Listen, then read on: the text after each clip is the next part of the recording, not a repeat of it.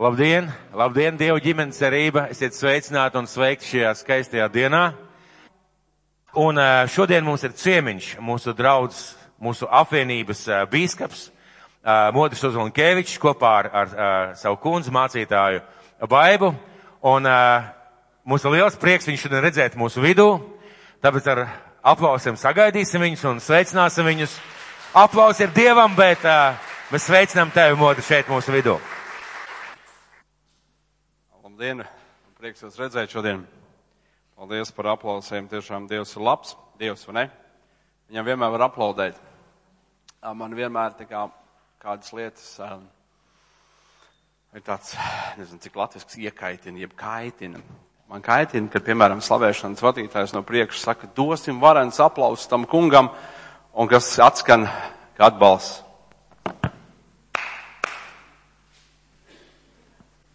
Tie nav vareni aplausi pareizi. Mūsu kungs ir cienīgs. Visas slavas un visu godu. Viņš ir cienīgs. Viņš ir cienīgs, ka mēs ne tikai viņam aplaudējam, viņš ir cienīgs daudz vairāk. Romiešiem 12.1 ir teikts, ka patiesa dievkalpošana ir tā, ka mēs savu dzīvi noliekam uz viņa altāru. Kad mēs visu to, kas mēs esam, noliekam, varētu teikt, liekam uz vienu. Ir teikts Bībelē, Salamans saka, kad runājot par dzīvi, par ieguldījumiem, par to, kā veidot un darīt, viņš ir klaidis savu naudu par jūru, bet sadala to par 7, jo tu nezini, vai izdosies tas vai tas vai tas, ja? Ja mēs runājam par Dievu, ja mēs runājam par Kristu, tad tas ir viennozīmīgi, liec visu savu dzīvi uz viņu. Tad, kad tu liec visu savu dzīvi uz viņu, tu nekad nebūsi zaudētājs. Tas nav iespējams izdosies tas vai tas. Nē, tad, kad tu liec savu dzīvi uz viņu, tad izdodās. Tad izdodās. Un tad tu nodzīvo dzīvi un tu zini, Dievs mans pestītājs, tu zini, ka Dievs ir liels un varens. Un Pāvils ir viens no tiem vīriem, kas visu savu dzīvi ir licis uz Kristu. Un ko viņš saka dzīves beigās? Viņš saka, skrējienes esmu pabeidzis. Labo cīņas esmu izcīnījis. Kas man tikai atliek? Kāds teikt, viss atliek man tikai, mēs dziesmā dziedājām, ja, kad visi spēki zudīs. Es dziedāju, domāju, es negribētu, lai man spēki zūd, pirms es eju, es gribētu aiziet, kad vēl visi spēki ir. Kad visi spēki vēl ir. Bet viņš nesaka, ka viss.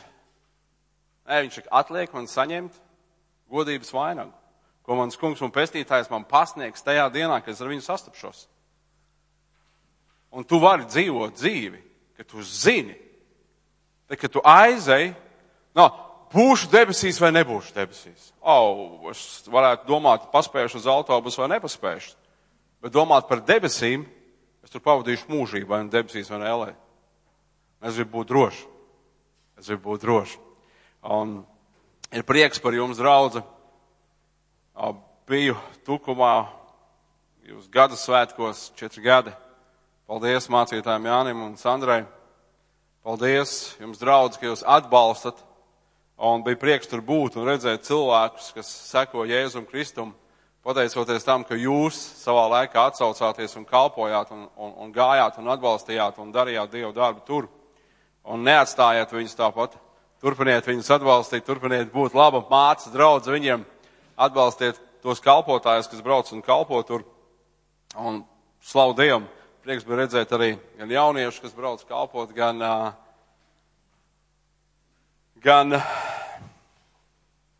2 māsas, kas kristīsies nākamā svētdien. Slavu Dievam, prieks redzēt to, prieks redzēt jaunus cilvēkus šeit. Ir vienmēr labi atnākt un redzēt, ka Dievs ceļ savu draudzi. Ka Dievs ceļ savu draudzi. Ziniet, reizēm ir tā, ka mēs ar sievu kādas lietas runājam, pārunājam. Viņa saka, redzi, kā tur tajā draudzē. Es, piemēram, jau stādos priekšā, pēc dievkalpoja, viņa teiks, redzi, kā viņu jaunieši brauc un kalpo, un visu laiku mūsējiem saka, ka vajag arī braukt un kalpot. Viņai ir taisnība.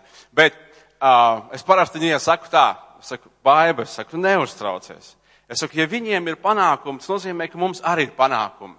Un es tā pa jokam saku, galā man kā bīskapam vienalga, kur draudz auga. Galvenais, ka viņas viss auga, ne? Galvenais, ka viņi visi kalpo, tie arī mani panākumi, ja? Bet patiesībā mēs esam kopā. Viena Dieva līgava. Viena Dieva līgava. Kristus līgava. Mēs kopā kā draudzi šodien. Un tāpēc es tiešām priecājos būt šeit. Paldies mācītājiem Jānim par uzaicinājumu šeit būt un dalīties ar vārdu. Un bija interesanti. Tiešām interesanti. Tad, kad es sludināju tukumā, un galvā izgāja cauri doma, tā ļoti ātri, tā ļoti strauji. Ne pa tēmu varētu teikt, ne pa tēmu. Tā doma tāda, ka es sludināšu šeit cerībā. Man paaicinās sludināt cerībā. Tā kā apmēram nākamā svētdien. Es domāju, mēs neko nebijām runājuši. Bet te nu es stāvu. Un es ticu, ka tas ir Dieva laiks un Dieva vieta. Un ne tikai es esmu šeit, tāpēc tas ir Dieva laiks un Dieva vieta priekš manis, bet tu esi šeit, tādēļ tas ir Dieva laiks un Dieva vieta priekš tevis. Amen. Bībele saka, Dievs visu vada pēc sava gribas lēmuma. Un ja tu esi Dieva bērns, tad tev labāk ticēt, ka tu esi tur, tāpēc, ka Dievs grib. Ja tu neesi šeit, tāpēc, ka Dievs grib, tad nozīmē, tu pretojies Dieva gribai. Ja Dievs gribēja, lai tu guli savās mājās, un tu esi šeit, nozīmē, tu pretojies Dieva gribai. Manā Bībelē ir teikts, ka Dievs visu vada pēc savu gribas lēmumu. Kā Dieva bērns, es gribu būt Dieva gribā. Tas nozīmē, es gribu dzirdēt un paklausīt to, ko Dievs saka. Amen. Es vēlos dalīties ar Dieva vārdu, un pirms tam es vēlos lūgt ar jums vienu īsu lūgšanu. Iemācījos šo lūgšanu ļoti sen, tālajā 2000. Patiesībā 1. gadā, un tad 2002. gadā bija evaņģēlists Stīvs Hils Latvijā. Un viņš parasti pirms savām sludināšanas lūdza pavisam vienu īsu lūgšanu. Viņš lūdza, lai visi lūdz kopā ar viņu. Es zinu, ka ir daudz cilvēku, kurus kaitina, ka mācītājs saka, darīsim tā vai darīsim šitā. Es pat kādā rakstā par to, kā cilvēki jūtas draudzē, izlasīju tādas lietas, ka, ja mācītāji tā saka, tas traucē jauniem cilvēkiem justies komfortabli un labi, viņi jūtas neēt un parasti apakaļ neatnāks. Es domāju, mēs varam izdomāt visu kaut ko, bet nu labi. Bet tā ir lūgšana pavisam vienkārši. Es ticu, ka tu esi šeit nevis vienkārši pienākumu pēc, es ticu, ka tu esi šeit tādēļ, ka tu vēlies pieaugt Kristus līdzībā, tu vēlies, lai Dievs svētītu tavu dzīvi un tu vēlies būt par svētību citiem. Un tādēļ lūgt, lai Jēzus maina tavu sirdi un tavu dzīvi, ir pareizi. Amen. Tas ir tas, kāpēc mēs esam šeit. Tas ir tas, kādēļ ir vajadzīga draudzes sadraudzība. Kāda sieviete draudzes pazvanīja manam dēlam un stāstīja kādas lietas, kāds nebija bijis jauks. Un viņš visādi centās runāt, un viņš tāds ļoti, ļoti mierīgs un maigs radījums ir, kā māma, nekā tēvs. Bet tad viņš teica frāzi, kas man iepriecināja. Viņš teica, bet tā ļoti uzmanīgi, viņš teica, bet, kad mēs lasām Bībeli, tad viens no iemesliem, kāpēc mēs esam draudzē, tur taču ir teikts, ka dzelzs trin dzelzi, mēs esam arī tāpēc, lai kāds var būt arī netik jauki, bet veidot mūsu Kristus līdzībā. Apmēram tā viņš teica. Daudz vairāk vārdiem un tā mēģinot ietērpt to tā daudz jaukāk. Bet ja kāds nav diez tik jauks pret tevi, varbūt tas ir tāpēc, lai tu parādītu, cik jauks ir Kristus tevī. Amen? Mums visiem vajag būt mainītiem Kristus līdzībā. Un tāpēc lūksim. Dārgais debes Tēvs, es nāku pie tevis tavu dēlu Jēzus Kristus vārdā. Un es lūdzu, runā uz mani savu vārdu. Maini manu sirdi un dzīvi. Jēzus Kristus vārdā. Amen. Debes Tēvs, tev pateicos, tu man ļauj būt šeit. Un es lūdzu, lai man uzticami nes tavu vārdu. Es lūdzu, Krist, ka tā nav mana gudrība, manas domas, mans priekšstats, mans novērojums, bet es lūdzu, kungs, lai tas ir tavs dzīvais vārds. Tavs vārds saka un pasludina, kungs, ka tu klāji galdu pat ienaidniekiem redzot. Kungs, ka tu vadi zaļainās ganībās, Dievs, ka tu vadi pie skaidra ūdens, un es lūdzu, dari to šodien. Es lūdzu, svētais gars, lieto mani kā trauku, lai pasludinātu tavu vārdu un izstiep savu roku un apstiprinu sludināt to vārdu līdzošām zīmēm, brīnumiem, brīnišķām dziedināšanām. Un, kungs, lai tev vienam ir viss gods, visa slava un visa pielūgsme. Jēzus Kristus vārdā. Amen. Amen. Viszināmākā rakstu vieta Bībelē noteikti, es domāju, ka noteikti ir Jāņa 3:16. To māca bērniem, to māca pieaugušiem, Viena no lietām, ko mēs iemācāmies pavisam drīz, kad esam ienākuši draudzē, mēs iemācāmies to, cik ļoti Dievs mīlēja pasauli. To dzied dziesmās, to apdzied, to dzējoļus raksta, ja? Dievu mīlestību. Un man šodien tiešām ļoti patika, kā mācītājs Jānis teica, ka patiesībā tas nav par mani, tas ir par Dievu, tas ir par Kristu. Bībele, mēs tik ļoti bieži fokusējamies uz sevi, bet patiesībā tas ir par viņu. Patiesībā tas ir par viņu. Un mēs iemācāmies, jo tik ļoti Dievs mīlēja pasauli, mēs ieliekam te iekšā sevi un pareizi daram. Dievs mīlēja pasauli, ka viņš deva savu vienpiedzimušo dēlu, lai neviens, kas viņam tic, nepazust, bet iemantot mūžīgo dzīvību. Rakstu vietu, ko es domāju, daudz no jums zina no galvas. Tā nebija pirmā, ko es iemācījos no galvas. Gribat zināt, kur bija pirmā, kur es iemācījos no galvas? Iesaist 51:12. Es ar tāpat, kā tu piedzimi kristīgā ģimenē, uzaugu, bet es diemžēl nekalpoju Dievam. Tāpēc es skatos uz tevi, tu esi malacis. Tu esi izvēlējies kalpot Dievam, lai Dievs tev svētī un stiprina, dod spēku, iet uz priekšu un dzīvot visu savu dzīvi viņam. Es aizgāju no Dieva. Bet tad, kad man bija 7 gadi, man uzdāvināja Bībeli. Un šajā Bībelē vēl vēlāk man uzdāvināja tādu grāmatzīmīti krustiņa formā. Un šī krustiņa bija rakstīts ich bin, tālāk nezinu. Es esmu, es atceros vācu valodā, to tekstu sākumā vāciski man pavisam švaka. Ja? Un es palūdzu kādam pārtulkot. Iesaist 51:12. Un tur teikt, es esmu tavs iepriecinātājs. Kādēļ tu bīsties no cilvēku bērniem, kas iznīks kā zāle? Pirmā raksturvieta, ko es iemācījos. Nekad mūžā nedomāju, ka man būs jāsādā ar cilvēkiem. Bet Dievs jau to zināja. Un tāpēc arī šodien es centīšos sludināt Dievu vārdu, nebīdamies no cilvēkiem. Un es vēlos šodien runāt par došanu. Jo tik ļoti Dievs mīlēja pasauli, mīlestība vienmēr ir aktīva. Dzējniekiem mīlestība ir pasīva. Viņš var raudāt, viņš var visu ko darīt, bet viņš neies un savus jūtas neparādīs, nepateiks, jo viņš ir dzējnieks. Patiesībā viņš bauda to, ka viņam ir sāp, jo tas viņu iedvesmo rakstīt dzēju. Piedodiet, dzējnieki. Dieva mīlestība ir aktīva. Tad, kad Dievs mīl cilvēku, Dievs dod. Un ko izdara Dievs? Dievs nevis vienkārši sakārto cilvēkam, lai viss viņam būtu labi. Nē, Dievs nāk pats un kļūst par glābēju. Kāpēc šī Dieva mīlestība atklājās Dieva dēlā? Dievs nesūtīja eņģeli, Dievs nesūtīja kādu citu savā vietā. Dievs nāca pats. Un Bībele saka, ka Dievs bija Kristū. 2. Korintiešiem 5:19. Dievs bija Kristu un Kristū viņš salīdzināja pasauli ar sevi. Citiem vārdiem, Dievs mīlēja un Dievs nāca šajā pasaulē. Dievs mīlēja un Dievs deva. Man ir daži dēli un dažas meitas, un reizēm esmu pikts uz viņiem. Kāds vecāks saprot mani, par ko es runāju? Kādi arī vecāki reizēm pikti uz saviem bērniem? Viss apmēram, ja? Nevienmēr mēs esam, cik tu mīļš un jauks, un mēs reizēm esam pikti. Bet ziniet, pat tad, kad es esmu pikts, un viņš man prasa ēst, es reizēm varu teikt, meklē pats vai paņem atver leduskapi, ja, vai kaut kā tam līdzīgi. Bet nekad es viņam neaizliekšu to, kas viņam ir vajadzīgs. Pat savās tādās, dusmās varētu teikt. Un Bībele saka, ja mēs ļauni būdam, zinām, dot saviem bērniem labas dāvanas, cik daudz vairāk debes tēvs. Tur teiks, dos savu garu tiem, kas viņu lūdz. Bet cik daudz vairāk debes tēvs dos to, kas mums ir vajadzīgs. Un Dievs ir dodošs Dievs. Amen.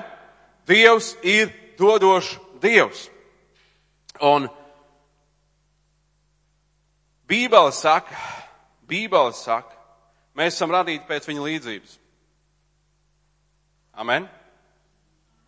Un šī līdzība ietver to, ka arī mēs esam radīti spējīgi dot, un patiesībā ne tikai radīti spējīgi dot, Bībele saka, dvēsele, kas bagātīgi svētīt citus, pat tiks svētīt. Bībele saka, ka svētīgāk ir dot nekā ņemt. Kad Dievs aicināja Ābrahāmu, Dievs deva viņam apsolījumu. Viņš teica, tevī būs svētīts visas tautas. Pirms tam viņš teica, es tevi svētīšu. Kāpēc? Lai tevī būtu svētīts viss tauts. Tas ir Dieva iemesls. Tad, kad Dievs aicina tevi, mēs dzirdējām, ja? Tad, kad Dievs aicina tevi, tad tu esi aicināts šeit tādēļ, lai pastāstītu kādam citam.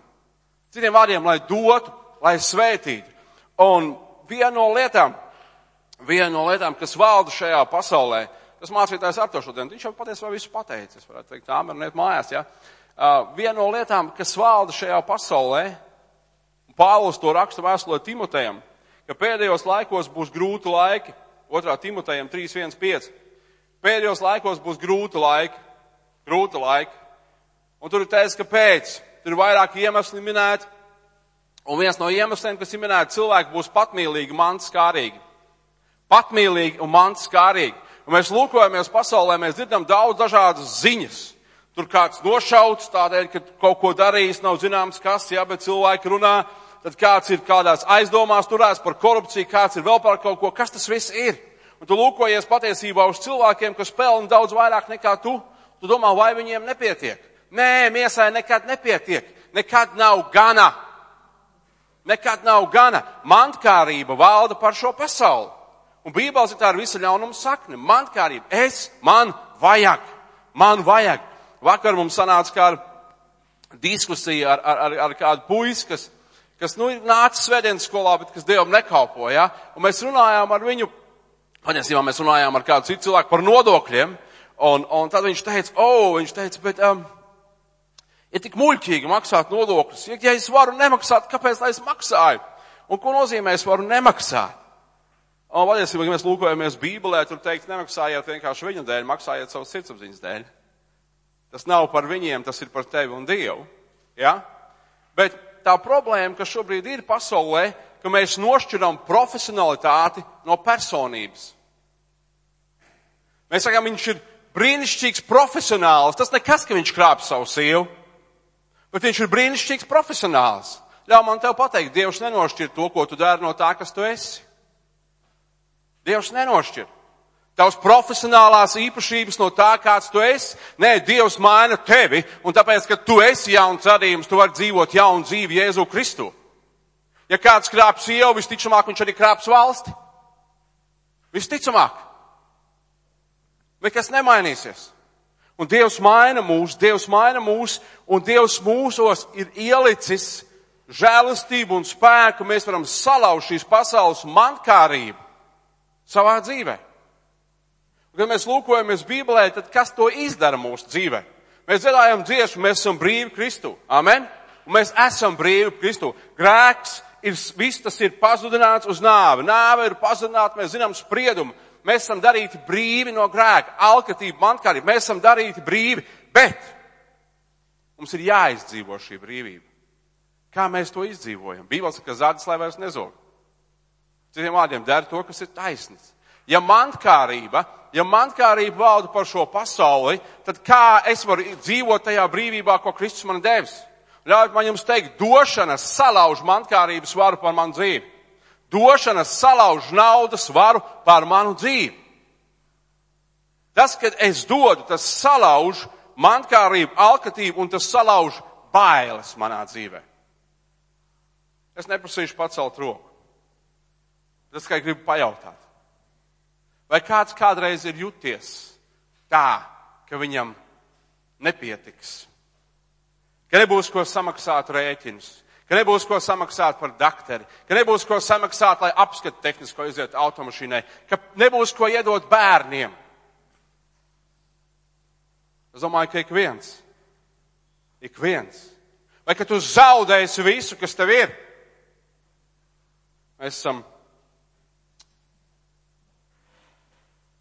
Mēs vēl esam tā paudze, kas ir piedzīvojis vairākas naudas maiņas, kas ir piedzīvojis to, ka vienu dienu cilvēki pamožas no rīta nabagi.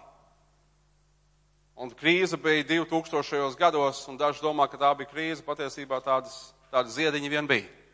No tā, kas ir bijis un piedzīvots iepriekšējās paudzēs. Ja mēs lūkojamies apakaļ 17. jūnijas, vai tikai šo kinoteātru tā nesauc kādreiz? Ne? Kaut kā savādāk bija. Oktobrs bija, kaut kas līdzīgs. Bija cits kaut kāds 17. jūnijas, vai cepumi bija, vai kaut kas tam līdzīgs bija. Neatceros. Lūdzu? Taburāds, tagad bija konatoris varbūt 17. jūnijas, jā, par godu kam? Par godu okupācijai. Padomu karaspēks ienāca Latvijā. Un sākās laupīšanas process vairākos viļņos. Lielos uzņēmumus, tad vidējos un mazos, tad beigās privātās lietas. Laupīja. Un cilvēkiem ir šī baile, ka man vienu dienu nebūs. Vai Bībelē ir teikts, ka Dievs apmierinās manas vajadzības. Dieva vārdā ir teikts, ka nekad nav redzēts taisnais ar izstieptu roku. Tas ir teikts Dieva vārdā, bet kāpēc reizēm ir bailes manā dzīvē un kā šīs bailes salauzt? Došana salauž mantkārību, alkatību un bailes manā dzīvē. Tādēļ, kad nauda, manta, ko viņi man sola, būs neatkarīgs. Ziniet, kāds bija viens no tādām bailēm, ja tā varētu teikt? Tad, kad es jūtu, ka Dievs aicina mani kalpošanā. Viens no bailēm bija, es būšu nabaks. Kaut kā Bībelē nekur nav teikts, ka kalpotāji dod nabadzības zvērstu. Bet viens no bailēm manā dzīvē bija, man nebūs. Man patīk slēpot. Un es domāju, es nekad nevarēšu braukt uz kalniem slēpot, tas ir dārgi, man nebūs. Viens no bailēm, man nebūs, tev nebūs. Mēs reiz ar savu brāli stāvējam pie Jāgavā pie baznīcas durvīm, runājam ar kādu jaunu cilvēku, kura dzīvē ir aicinājums būt kalpotājam. Viņa dzīvē ir aicinājums, es zinu, viņš šodien nekalpo Dievam, viņš dzīvo bezdievīgu dzīvesveidu, viņš ir uzņēmējs. Ne, tāpēc viņš ir bezdievīgs, ka ir uzņēmējs. Bet viņš izdomāja, viņš teica, mēs runājām ar viņu par šo Dievu aicinājumu viņa dzīvē. Viņš teica, es jau neesmu muļķis, es negribu būt nabaks. Un viņš kalpoja Dievam, bet šī mantkārība, šī vēlme būt, aizved viņu prom no Dieva. Kā to salauzt? Kā salauzt šo naudas varu? Kā salauzt šīs bailes, ka man nebūs? Kā salauzt? Bībele saka, ka devīgums salauž, došanas salauž naudas varu manā dzīvē. Tas salauž. Un devīgums patiesībā nav summa. Tas ir sirds stāvoklis. Atcerieties, Jēzus lūkojās uz kādu atraitni. Viņš lūkojās uz visiem patiesībā, kas nāca. Tas daudz bagāti atnāca un iemeta daudz, bet atnāca viena atraitne, ko Jēzus atzīmēja. Un interesanti, padomājiet, evaņģēlijs, tas ir ļoti, Jānis raksta, kad ja viss uzrakstītu, ko Jēzus darītu, visas pasaules grāmatas nespētu to uzņemt. Bet tomēr tur ir ierakstīts, ka viena atraitne nāca un iemet 2 artavas. Kāpēc tas ir uzrakstīts? Tas ir svarīgi. Dievs to atzīmēja, šīs atraitnes devīgumu. Viņa iedeva visu, kas viņai bija. Dievs to atzīmēja. Un tieši tāpat kā devīgums nav summa, bet cits stāvoklis, tā arī mantkārība nav naudas daudzums, bet tā ir attieksme pret mantu. Un tas nozīmē, ka mantu, kad es visu daru, lai iegūtu, lai saņemtu, lai satvērtu. Un Bībelē arī pateikts, ka kristieši arī var būt mantas skāras vadīti. Jēkabs raksta savā vēstulē, ko viņš raksta? Viņš, ka jūs lūdzat, un jūs nedabūnat. Kāpēc? Kā iemeslu viņš min. Mēs varētu minēt daudz iemeslus, ja, kāpēc un kā. Bet Jākabs šeit kā iemeslu min, viņš, ka jūs lūdzat un nedabūtat, jo ļaunām sirdīm lūdzat, lai to šķiest savās kārībās. Un viņš saka, jūs skaužat, jūs slepkavojat, jūs esat gatavi slepkavot, lai iegūtu kaut ko, kas ir zūdošs. Kā to salauzt? Es teikšu atkal un atkal. Došana salauž alkatību, mantkārību un bailes tavā dzīvē. Mīļie, ir pārsteidzoši, cik daudz draudzes vada nevis ticību un paļāvību uz Dievu, bet mantas skārību un bailes. Bailes, kad nebūs. Tas mācītājs teica, būs otrs ziedojums. Daudzās draudzēs nekad 2 ziedojumus nevāc. Viena iemesla pēc ir bailes, ka cilvēki iedos labdarībai vairāk, nekā baznīcai nebūs, ko baznīca uzturēt. Ir bailes, kas vada. Mēs nedodam misijai, mēs neatbalstam sludinātājus, mēs neatbalstam Dievu darbu, jo bailes vada un kontrolē draudzi. Mums nebūs. Kaut gan Dievs ir skaidrs teicis, dzenies pēc manas valstības un manas taisnības, un viss šīs pārējās lietas tev tiks piemestas. Tev tiks piemestas. Ir pārsteidzoši, ko tikai cilvēki nedara, lai iegūtu mantu. Mēs lasām Bībelē, jūs lūkojaties, lasiet par Izraēlu. Lūkojaties visu tā elgdievību, kas tur bija. Bija šie upuru altāri, viņi upurēja savus bērnus. Kāpēc? Viena iemesla pēc. Lai iegūtu mantu. Viņi upurēja Bālam, viņi upurēja Aštartēm viena iemesla pēc, pat savus miesīgus bērnus, lai viņi saņemtu materiālu svētību. Lai saņemtu materiālu svētību. Un Dievs deva savu dēlu. Dievs nebija mantkārīgs, bet Dievs kaut ko parādīja, ka mīlestība dod. Mīlestība dod. Apostols Pāvils runā par mīlestību uz visiem svētajiem.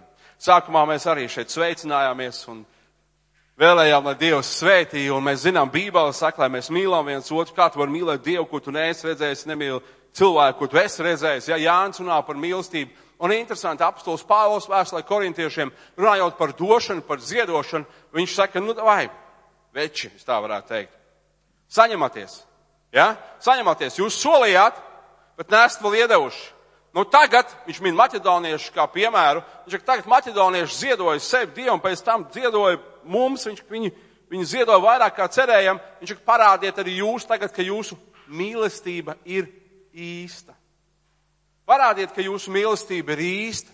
Ir viena lieta teikt, es tevi mīlu, ir otra pavisam cita lieta dzīvot tā, ka šis otrs cilvēks tiešām jūt, ka tu mīli. Lielākais laulības izaicinājums. Pareizi. Mīlēt sievu kā Kristus draudzi. Ko viņš darīja? Kā viņš darīja? Viņš pats nodevās viņas labad. Pats nodevās viņas labad. Esot kalpošanā un arī uzaugot kalpotāju namā, es esmu pamanījis kādu lietu. Ir kāda lieta, kas raksturo nobriedušu kristieti. Es pat varētu teikt, tās ir divas lietas, kas raksturo. Mēs varētu minēt raksturu īpašības tādu un tādu un tādu un tādu, bet tā divas lietas, ko šis nobriedis kristietis darīs, pieaudzis kristietis, ko viņš darīs. Divas lietas. Pirmkārt, viņš kalpos. Viņš ziedos savu laiku citu labad. Viņš ziedos to, kas ir viņa, citu labad. Viņš ziedos to, piemēram, lai atnāktu iztīrīt draudzes namu. Viņš ziedos to, lai aizbrauktu uz bāreņām. Viņš ziedos to, lai aiziet kādu apmeklētu. Viņš ziedos to uz saviem ceļiem, lai lūgtu Dievu par kādu. Viņš kalpos. Viņš kalpos. Pieaudzis, nobriedis kristietis kalpo. Kalpo. Un ir skumji redzēt reizēm draudzais cilvēks, kas sēž 25 gadus, viņiem ir spriedums par visu, bet viņi nav gatavi pacelt savu pēcpus, lai iet un kalpot. Tas nav briedums. Spriedums par visu nav briedums. Rīcība ir briedums. Ka tu ej un kalpo. Ka tu ej un kalpo. Un otra lieta, tā ir došana. Otra lieta ir došana. Tad, kad cilvēks dod, mēs teiktu, laiku arī viņš dod kalpojot, jā, bet runājot par naudu. Nauda ir kaut kas tāds, kurā izteikti šī pasaules vērtība. Tad, kad tu ej strādāt no 8 līdz 5 vai no 8 līdz 8 vienalga, tu par to mēneša beigās saņem. Citiem vārdiem, tas, ko tu dari, tika izteikts naudas ekvivalentā. Tu saņem par savām pūlēm, par savu darbu, tu saņem. Un tu strādā, lai saņemtu, un lai Bībelē gan saka, taisnībā viņa manta ir vajadzīga dzīvei. Ja? Viņš nestrādā mantas dēļ, bet lai dzīvotu. Un Dievs ir noteicis to, ka būs jāstrādā, un šī pasaule ir izteikusi to tādā vērtībā, nauda. Vienalga, kā tu viņu sauc. Tas ir tas, par ko tu savu dzīvi, ko tu dari no rīta līdz vakaram patiesībā. 5 dienas, 6 dienas, 7 dienas, cits strādā 24 stundas diennaktī. Kā nu kurš? Bet tas ir tas, ko šī pasaule šo vērtību uzliek, nauda. Un tas ir tas, ko cilvēki dara un ir gatavi darīt, jebko, lai to darītu. Un tam nebūs valdīt par mums, jo tas dod viltus mieru, viltus drošību, viltus brīvību, viltus kontroli, viltus neatkarību. Bībelē saka, kurš kuram kalpo, tā kalps viņš ir, pareizi. Un ja es teicu, jūs nevarat kalpot diviem, jūs nevarat kalpot Dievam un mantai. Un mēs dziedam un pielūdzam Dievu, mēs slavējam Dievu, un mēs dodam Dievam godu un slavu. Un mēs sakam, kungs, tu man esi viss. Bet patiesībā ir pavisam vienkārši. Tas, kurš pieņem lēmumus tavā dzīvē, ir tavs dzīves kungs. Tas, kurš pieņem lēmumus tavā dzīvē, ir tavas dzīves kungs. Un ja manta un nauda pieņem lēmumus tavā dzīvē, tad manta un nauda ir tavas dzīves kungs. Un ziniet, 96. gadā es sāku kalpot kā mācītājs. Neviens man nesolīja nekādu algu. Patiesībā, ka mēs ar sievu un 3 bērniem pievienojāmies draudzai, tad tur palika 13 cilvēki šajā draudzai. Kādu algu var saņemt no 13 cilvēkiem, no kuriem vēl 5 esi tu pats, jā, ar ģimeni. Mēs sākām kalpot, un tas bija grūts laiks. Bija ļoti grūts laiks finansiāli. Un šajā laikā Dievs man mācīja uzticēties un mācīja salauzt mantkārību manā dzīvē. Jo nekad tik mantkārīgs, kā tad es vēl neesmu bijis, un es ticu, caur Dievu žēlastību arī nebūšu. Jo tad atbrauc kāds ciemiņš, atbrauc kāds ārzemju misionārs. Un ziniet, kas bija manā galvā doma? Dievs viņu sūtīja, lai svētītu mani. Dievs viņu sūtīja, lai svētītu mani. Mēs esam no 96. gada aizbraukuši tālāk 20, laikam, gan arī 3 gadus. Ziniet, kas ir skumji, kad vairums mūsu draugi joprojām tāpat domā. Bet, ka viņiem rietumos ir nauda, viņi atbrauks, viņi mums svētīs. Un, ziniet, tas nav nekas cits kā mantkārība, tas nav nekas cits kā bailes, tas nav nekas cits kā neticība. Jo Bībele saka, jūs mācītājs, man liekas, to arī teica šodien, ka Dievs tavai rokā ir piešķīris visu. Dievs tavai rokā ir piešķīris visu. Un ziniet, kā Dievs lauza mantkārību manā dzīvē? No tā mazā, kas man bija, viņš man mācīja dot un svētīt. Un viņš man mācīja dot un svētīt konkrētus cilvēkus, un viņš man mācīja dot un svētīt lielas draudzes. Un es domāju, tas, ko es iemetīšu, man pat bija kauns iet priekšā un mest kaut ko. Viena no lietām, vienreiz Jelgavā dievnamā iebrauc, man kabatā bija 2 lati. 2 lati. Viss, kas man bija. Un Dievs runā uz maniem un saka, iedod tam cilvēkam. Tu viens cilvēks strādā, iedod tam cilvēkam 2 latus. Man bija diezgan ilgi tur jābūt. Es neatceros, kas tas bija, kāpēc es biju tur Jelgavā baznīcā, bet man bija diezgan ilgi jābūt. Un visu laiku es tā kā cīnījos ar Dievu. Mani 2 lati, ko viņam izteiks 2 lati vispār. Un es cerēju, ka es iešu ārā, ka tā cilvēka tur vairs nebūs. Es te savā prātā biju teikt, ja viņš tur būs, tad es viņam iedošu. Es gāju un es cerēju, ka viņš būs aizgājis. Jo pirms tam man liekas, ka viņi teica, ka viņam īsu brīdi viņi ies prom. Es skatos, tas cilvēks tur ir. Tu salauz mantkārības vāžus tad, kad tu saproti, ka tas, kas ir tavā kabatā, nav tavs. Kad tu saproti, ka viss, kas tev ir Dievs, kas tev ir svētījis. Ka Dievs, tas ir Dievs, kas tev ir svētījis. Bija kāda cita reize, mēs netīšām trāpījāmies uz jaunās paudzes konferences. Toreiz vēl konferences notika sporta manēžā. Kāds bija palaidis pīli, ka būs Benny Hints. Protams, visi kārtīgie pentekosti auga kājas un dodās uz konferenci. Aizbraucam konferencē, Benny Hints nebija. Bija tāds jaunā paudzē zināms sludinātājs kā Madabuko. Madabuko, cik es esmu dzirdējis, viņi par naudu runā vienmēr. Un viņš runāja lietas, kam es nepiekrītu.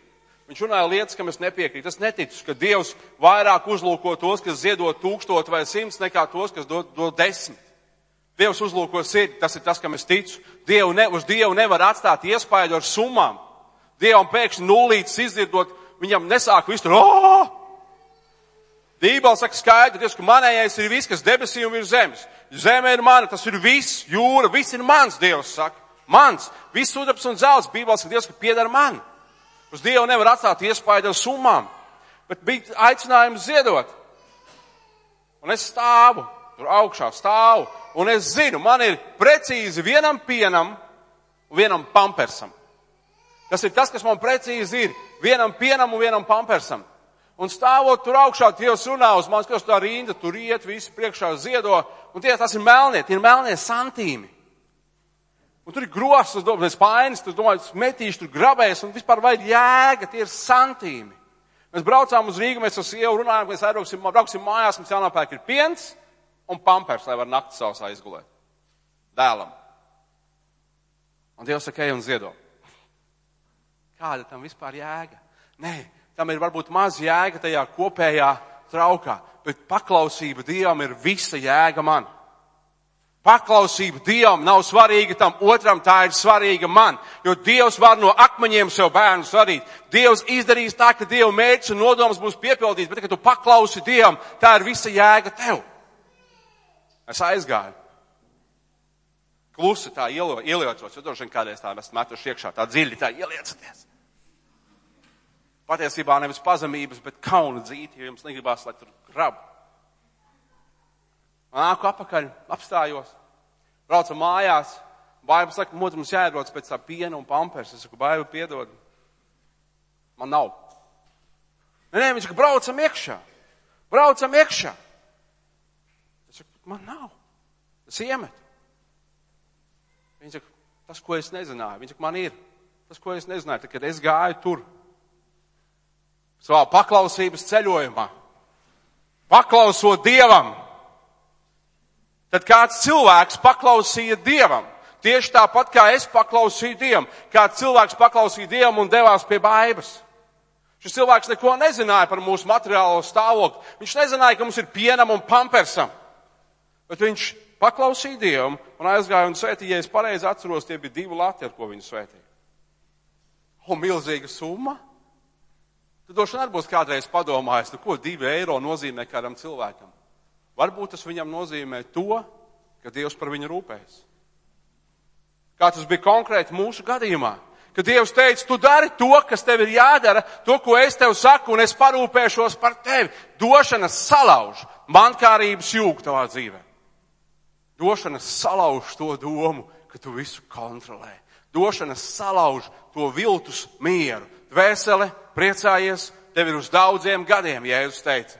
Atcerieties līdzību, Jēzus teica par kādu bagātnieku. Viņam bija daudz lauka, nesuši daudz, un viņš teica, ko es tagad darīšu? Gudra ideja, doma, es zinu, noplēšīšu šitos šūnus, uztelšu lielāku, tagad teikšu, dvēseli, priecājies, līksmojies, tev ir uz daudziem gadiem. Tik tu muļķi. Ko tu darīsi, kad šodien tev dvēseli atprasīs? Došana salauž mankārību. Salauž mankārību. Un tas runā par to, ka Dievam pieder viss. Dievam pieder viss. Un ziniet, daži saka, kad es sasniegšu noteikti līmeni, tad došu. Es jau tikko kā minēju 2 piemērus, un Bībelē ir izcils piemērs. Un šī sieviete deva 2 ārtavas. Viss, kas viņai bija. Viss, kas viņai bija. 2 ārtavas. Un daudz patiesībā baznīcā saprot, ja vairums cilvēku tomēr saprot, ka dot ir pareizi. Ka dot ir pareizi. Un tomēr ir kādas lietas, ja es varētu teikt tādi trendi. Ziniet, kas ir trendi? Kā lai es to izstāstu populāri? Tādi virzieni, jeb tādas konkrētas, virziens varētu teikt, tāds konkrēti, kā mēs domājam un skatāmies. Un atkal, viena no domām cilvēki būs mans skārīgi, cilvēki būs egoistiski, mīlēdami vairāk baudas nekā Dievu. Un, ziniet, tas ļoti skaidri redzams arī mūsu došanā. Ļoti populāras ir mācības,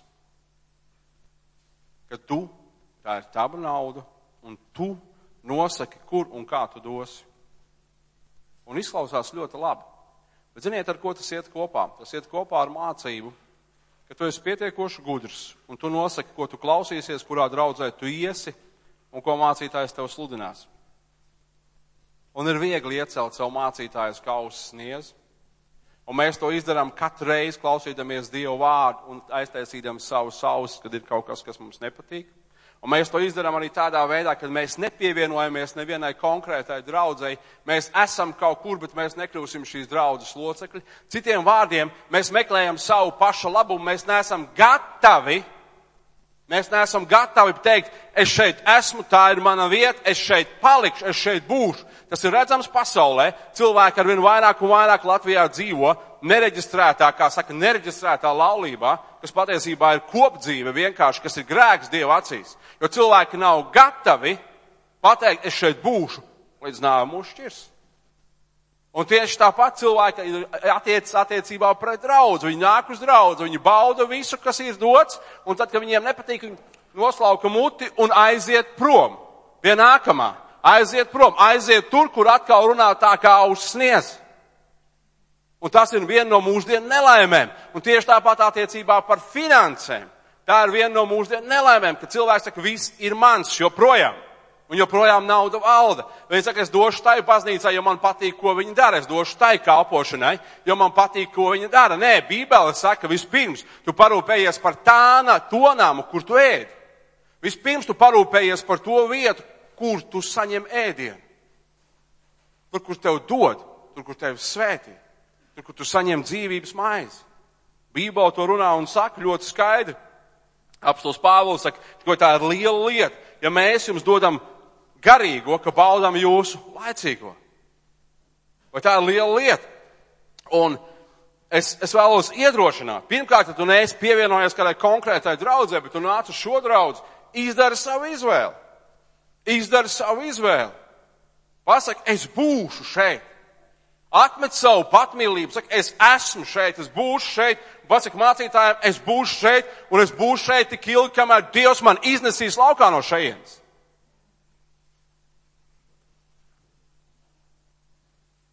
Dusmojieties uz mani.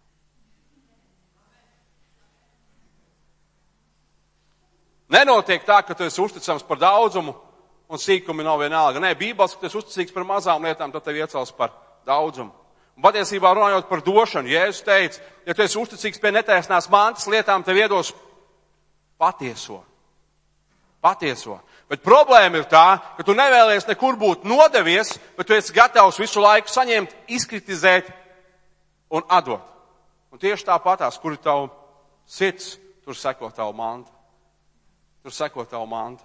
Tu neesi gatavs dot, tu neesi gatavs ziedot. Un runājot par došanu, kā dot? Bībele ļoti konkrēti saka, kā dot.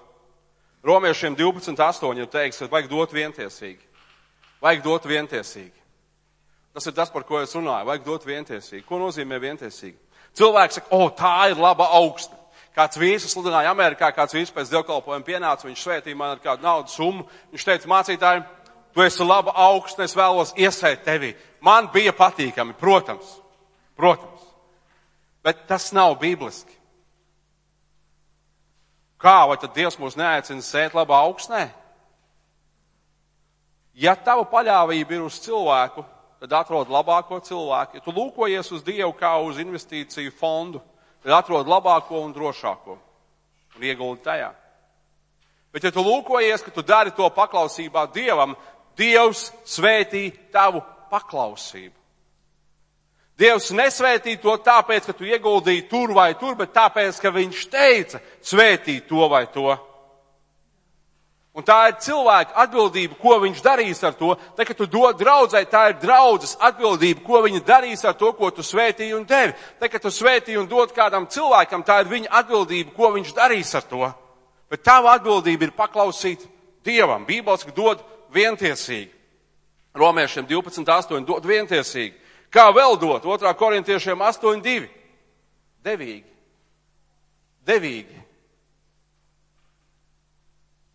Dod devīgi. 2. korintiešiem 8:2. Turpat 2. korintiešiem 8. nodaļā 12. 13. pāns saka, dod saprātīgi. Dod saprātīgi.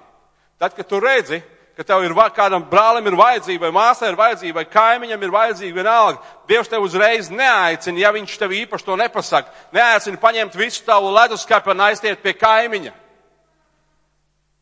Nē, Dievs tev paskaties, kas tev ir leduskapī. Bībeles, lai tavs pārpalikums nāk par labu viņa trūkumam. Amen? Dod saprātīgi. Dod saprātīgi. Lūkojies un klausies, ko Dievs saka, dod saprātīgi. Un mēs lūkojamies tomēr Bībelē, kad Jēzus reiz teica, bagātajam jauneklim viņš teica, pārdod visu, kas tev ir. Vai Dievs tev var teikt, ziedot, atdod visu? Var vai nevar? Kāpēc ne? Ja Bībelē tā ir rakstīts. Kāpēc ne? Ja Bībelē tā ir rakstīts. Dievs var tā teikt. Ko tad darīt? Tad pārliecinies, ja tu esi ģimene, tad pārliecinies, ka viņš to pašu saka ar tevai sievai. Ja tu esi sieva, pārliecinies, ka viņš to pašu saka tavam vīram. Dievs spēja uzrunāt gan vīriešu, gan sievietes. Pārliecinies, ka tas ir Dievs. Ja tas ir Dievs, tad paklaus. Un kā vēl dot? 2. Korintiešiem 9:7. Dot ar prieku, nepiespiest. Ar prieku, nepiespiest. Ko nozīmē dot ar prieku? Ļaujiet man jūs mazliet, izaicināt. Ļaujiet man to raksturot tā. Tad, kad tu ielūkojies savā makā un tu domā, ko ziedot. Pirmkārt jau Bībele māca, ka mums vajadzētu sagatavot ziedojumu, pirms mēs nākam uz Dieva namu. Nevis tikai tad, kad ziedojums tiek vākts. Apostols Pāvils vēstulē korintiešiem to māca. Ka mums vajadzētu sagatavot jau atlicināt, jau nedēļas laikā. Es esmu pamanījis savā dzīvē, ja es domāju un atlicinu, tad man ir ko dot. Ja es nedomāju, tad man ir brīži un situācijas atnāk uz baznīcu, man nav. Es gribu, bet man nav. Un es zinu, ka Dievs nav vainīgs pie tā. Es esmu vainīgs, es nerīkojos tā, kā Dieva vārds saka. Dievs saka atlicināt. Bet vairums cilvēki dara tā. Viņi atnāk uz baznīcu, ir ziedojuma vākšana, viņš atver savu somiņu, paskatās makā. Dāvids teica, es negribu dot upurēt Dievam to, kas man nav vajadzīgs. Bet vairums kristieši atver maku un pastāst, kas ir mazākā summa tur. Ko es mazākais varu dot. Ja tur būs lielāka naudas vienība, viņi pastīsies santīmus, pastīsies, kas tad tāda eiro bija. Kas viņas, kā viņas saucās? Centi, pēkšņi atausa. Centus. Paskatīsies kādus centus, jo galu galā 10 vai 20, vai nedod Dievs 50, taču nevar mest. Skumji, vairums cilvēku dara tā, un tu man saka, ka tā ir priecīga došana. Nē, tā ir došana pienākuma pēc. Tā ir došana pienākuma pēc. Un te ir jādod, galu galā. Priecīgs devējs, Bībeles, un priecīgu devēju Dievs mīl. Priecīgs devējs dod ar prieku, Un priecīgs devējs neskatās pēc mazākās naudas vienības makā. Kā dot? Vientiesīgi romiešiem 12:8, devīgi, 2. korintiešiem 8:2, saprātīgi, 2. korintiešiem 8:12-13, nepiespiest ar prieku, 2. korintiešiem 9:7. Kur dot? Pirmkārt, es ticu, ka 10. tiesa ir labs pamats, labs sākums došanai. Labs pamats, labs sākums došanai. 10. tiesa. Atkal, es saskaros ar to, ka daudzi kristieši, es dodu taisnu 10. Un šo taisnu 10. viņi saskaita tā, ja mana alga, piemēram, pēc ir 111,11 €, tad es došu cik? Viņiem ir problēmas ar nopaļošanu, jo 11 ir grūti nopaļot. Un parasti viņi nopaļo uz leju.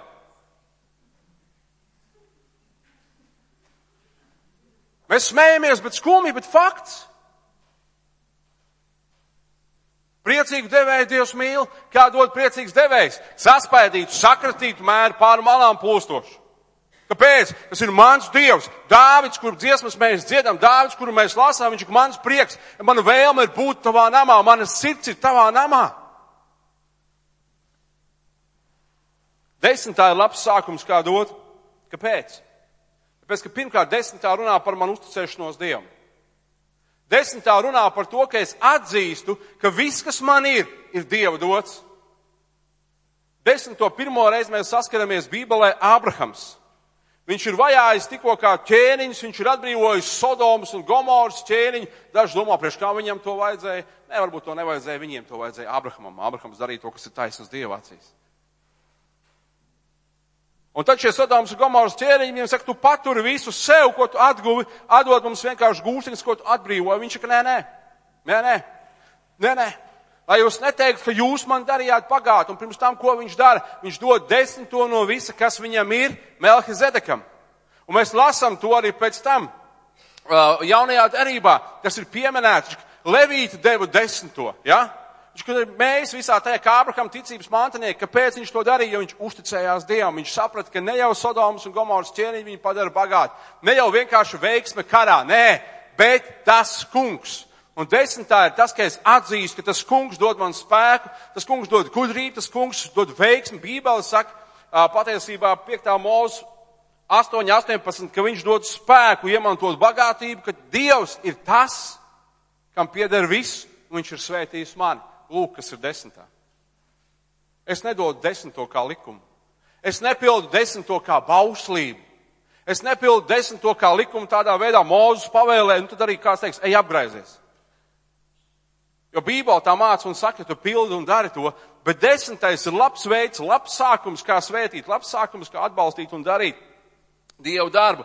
3. Mūzes 27:30 ir teikts, ka tas 10. tiesa ir svēta tam kungam. 10. tiesa svēta tam kungam, 3. Mūzes 27:30. 3. Mūzes 14:22 un 23 ir teikts, ka tā ir, ka mēs bīstamies Dievu. Tur teikts, ka dod 10. tiesu, lai mēs mācītos bīties Dievu. Ko nozīmē Dieva bība? Es varētu to teikt tā, ka tas, ka tu dari to, ko Dievs saka. Ja? Tā varētu būt Dieva bība, ka tu dari to, ko Dievs saka. Ja, ka tu bīsties savus vecākus, ja? Viņi tev kaut ko teica, tu bīsties un tu dari. Dieva bība, Bībeles visas gudrības sākums. Un Dieva vārds saka, māca dot 10, lai viņi bīstas mani, māca bīties mani. Malahija 3:10, tā ir pavēle. Tā ir pavēle. Dot 10, Malahija 3:10. Un 4. Mūzes 18:24, un ir vēl daudz rakstu vietas, kas runā par to, ka 10. tiesa bija dota levītiem, un savukārt no levīta 10. tiesas pārtika priesteri. 10. vajadzēja atnest tā kunga namā. Un tāpēc es ticu, ka 10. ir labs sākums mūsu došanai, un tā ir jādod draudzē. Es ticu, ka 10. es nesadalu pa 4, bet es to atnesu vienā reizē. Es ticu, ka 10. es nesadalu pa 5 draudzēm vai 5 kalpošanām, bet es to atnesu namā, kur es ēdu, namā, kur es dzīvoju, namā, kur par mani lūdz, namā, kur es augu. Es atnesu to vietējā draudzē. Es ticu, ka 10. tiesa pieder vietējai draudzē. Tas ir tas, kā es ticu, tas ir tas, ko es redzu Bībelē. Bībelē teiks, viss, kas bija vecajā derībā rakstīts. Rakstīts par piemēru mums, ka tā bija kā ēna mums, kas esam nākuši pie Dieva patiesības, ja?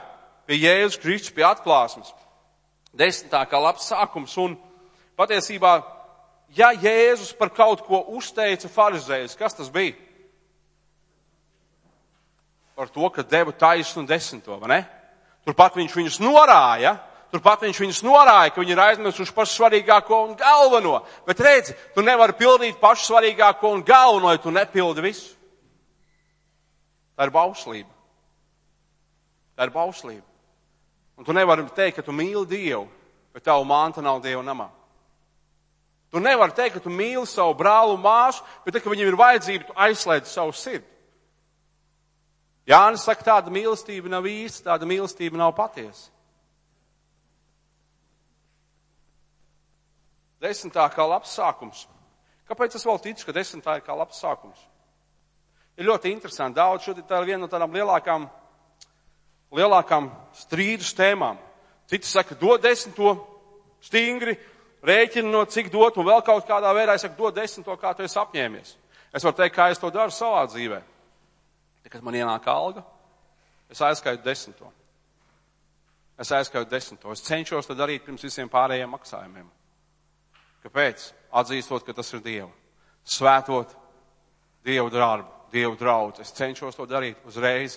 Es nesadalu to pa 4. Es daru to uzreiz. Vienā piegājienā. Ir cilvēki, kas saka, nevajag to darīt. Tas ir likums. Es lasīšu Mateja evaņģēlija 5. nodaļu. Jūs zināt, kas ir Mateja evaņģēlija 5. nodaļā? Kalns prediķis. Halo, kalns prediķis. Daudzi saka, tas ir kristietības tāds kā, konstitūcija, ja? Tas, ka viss Kristus mācība saņemt kopā kalns prediķī. Un esat lasījuši tur no 5. nodaļas, no 31. panta sākot. Esat lasījuši, kur Jēzus sāk teikt, jums ir teikts, jūs esat dzirdējuši, jums ir mācīts.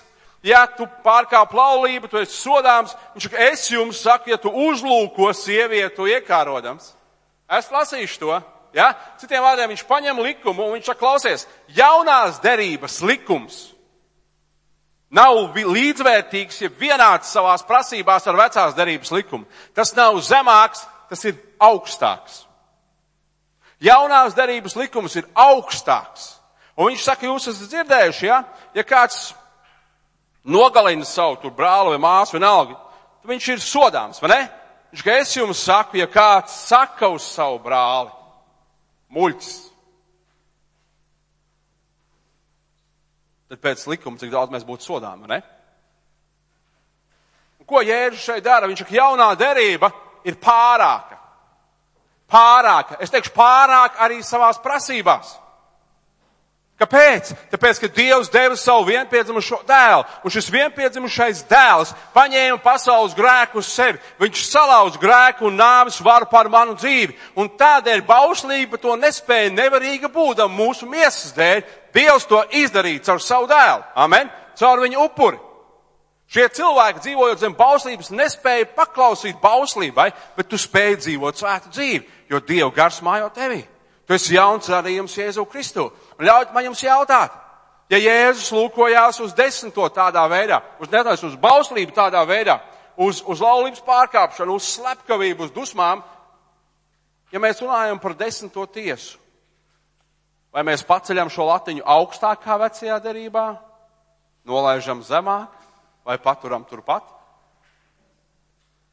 Jēzus mācīja un teica, es jau jums minēju, Jēzus mācīja un teica, Lūkas evaņģēlijs, tas Mateja evaņģēlijs, Mateja 23, viņš teica, pārdodiet savu mantu un izdaliet nabagiem. Ir ļoti interesanti, es nekad neesmu dzirdējis, ka jaunās derības aizstāvi, tie, kas aizstāv 10. tiesas nedošanu, lietot šo pantu kā pamatu savai došanai. Nekad neesmu dzirdējis, ka viņi lietot šo pantu. Mateja 23, pārdod visu, kas tev ir, izdala nabagiem. Tieši pretēji. Bieži vien šie cilvēki. Mantas kārība ir visa ļaunuma sakna. Tas ir viss. Dod 10. kā labs sākums, dod to vietējo draudzē, atzīstot, ka viss pieder Dievam.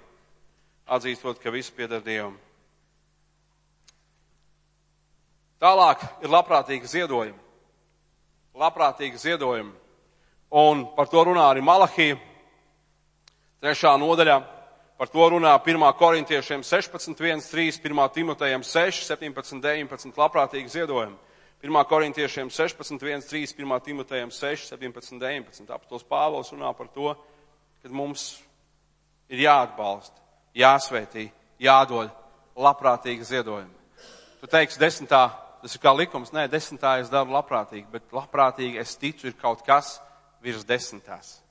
Ziniet, kā ir viegli dot labprātīgus ziedojumus? Ļauj, lai tavs kauns tevi piespiež. Atdod 10. uzreiz vienā reizē un nākamajās reizēs tavs kauns tevi piespiedīs dot labprātīgus ziedojumus. Jo tev gribas kaut ko dot, vai ne? Tev gribas dot pa virsmu, ka iet garām, tev gribas iztīties labi, tev gribas ziedot.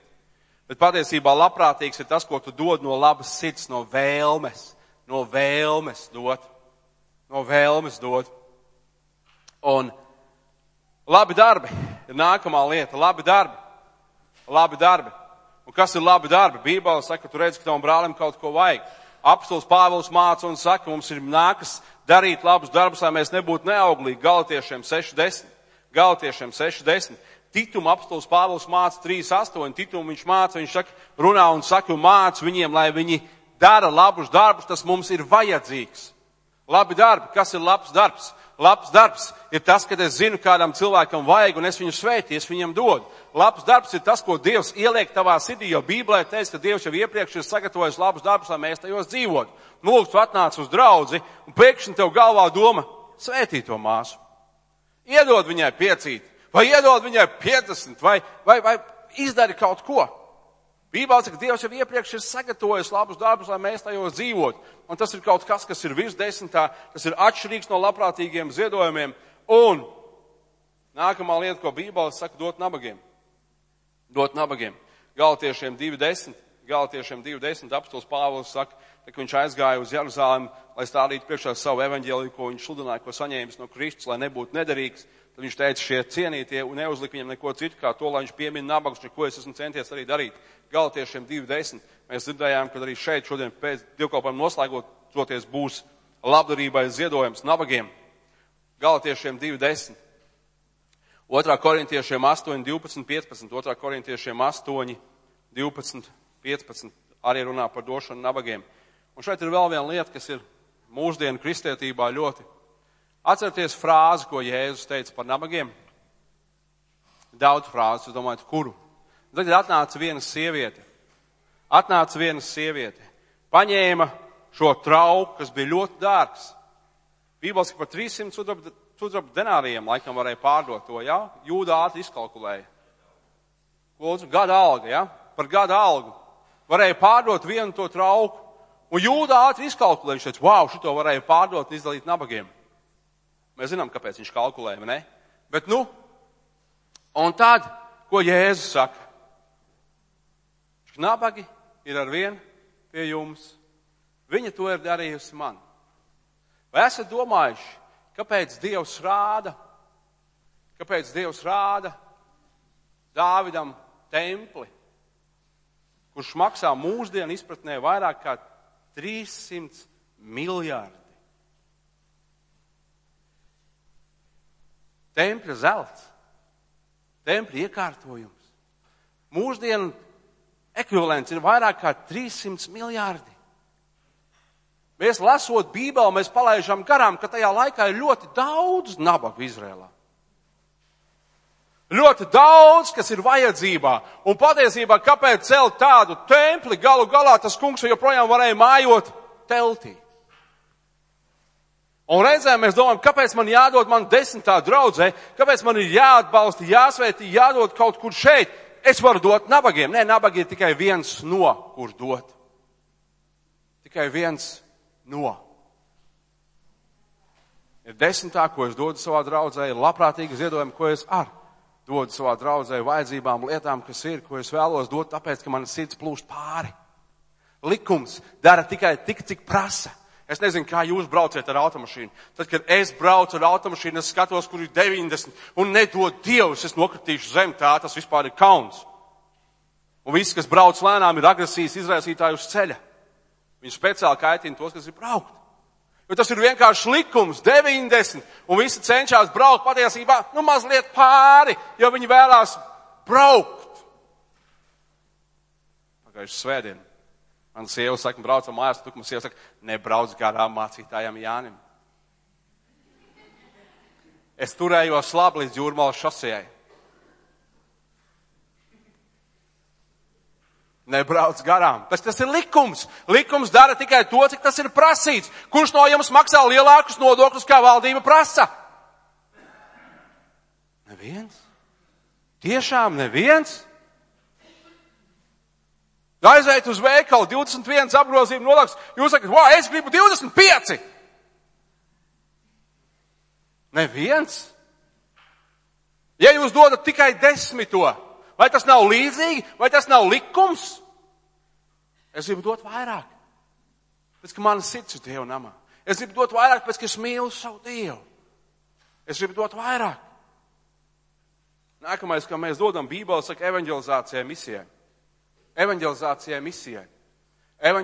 misijai. Jūs teiksiet, vai no tās 10, kas ir draudzē, tam visam nevar dot, tam visam tiek dots, bet ir īpaši reizes un īpaši notikumi. Man iepriecināja liecība, ka dievkalpojumos ar Nātanu Morisu cilvēks atdeva sirdi Jēzum Kristum, sēdēja, halleluja, es uztaisīju bildī, domāju, aizsūtīšu Nātanam, slava Dievam. Bet bija cilvēki un daudz cilvēku, kas ziedoja evanģelizācijai. Un bez tiem ziedojumiem tas nebūtu varējis notikt. Vai tas nevarēja notikt arī savādāk? Es nezinu. Bet Dievs bija izvēlējies tā. Amen? Dievs bija izvēlējies tā, ka cilvēks tā dzird. Tā dzird. Ziedojumi evanģelizācijai misijai Filipiešiem 1:35. 1:35 un 4:15. Apostuls Pāvils pateicās Filipas draudzei par viņu līdzdalībā evanģelijā. No pirmās dienas līdz šai dienai. Ziedojumi evanģelizācijai, misijai. Un vēl kāda ziedojuma, ko Bībele saka. Ir labi 10, ir labprātīgi, ir labi darbi, ir nabagiem, ir evanģelizācija, misija. Un jūs teiksiet, kas tev paliek pāri? Kas tev paliek pāri no tā visa? Ziniet ko? Dievs zina, ka tad, kad es daru un dodu un svētīju, es nezinu kā, bet man paliek vairāk pāri nekā tad, kad es dzīvoju priekš sevis. Laikam tā ir Dieva ekonomika. Tad, kad es dzīvoju priekš sevis, vai es drīkst kādam no jums iesniegt savu vajadzību sarakstu? Man ir daudz vajadzību. Mans mazais puika saka, viņam vajagot mobilo. Viņš ir pārliecināts, ka viņam vajag iPhone X. Un kad viņš to saka ar pilnu pārliecību. Tā ir viņa vajadzība. Un es saprotu, ka uz viņu vienas varētu iztērēt veselu mantojumu, ja man tāds būtu. Bet tad, kad es svētīju, tad, kad es dodu, tad, kad es esmu uzticams 10., kad es daru labus darbus, kad es dodu atbalstu evanģelizāciju, kad es daru to, es tiešām pamanu, ka man pietiek. Un ziniet, paliek pāri labiem darbiem. Tas nenozīmē, ka katru mēnesi man kaut kas krājas. Nē, reizēm ir tā, ka es eju no mēneša līdz mēnesim, bet ir brīži, kad paliek 2 nedēļas un domāju, Dievs kā, un tad paiet 2 nedēļas, ka es, Dievs svētīja. Pēc, ka Dievam Bībeles, ka visi mani avoti ir viņā, un Dievs trautos ūdens vienmēr ir pa pilnam. Un pēdējā lieta, ko es vēlos teikt par Došanu, 10. draudzes darbs. Jums ir brīnišķīgi jaunas izmaiņas šeit. Kāds padomāja, ka šī kancela ir labāka nekā tā, kas bija augšā? Es nācu, domāju, noslēpšos, neredzēsiet manas džinsus, domāju. Jānāk uzvalkā Jānis vienmēr zolīts, domāju, nekas tu viņam kancela liela augšā, es noslēpšos. Šeit jau nu bija. Te nu es stāvu atklāts jūsu priekšā. Pārmaiņas ir notikušās, tas kaut ko maksā.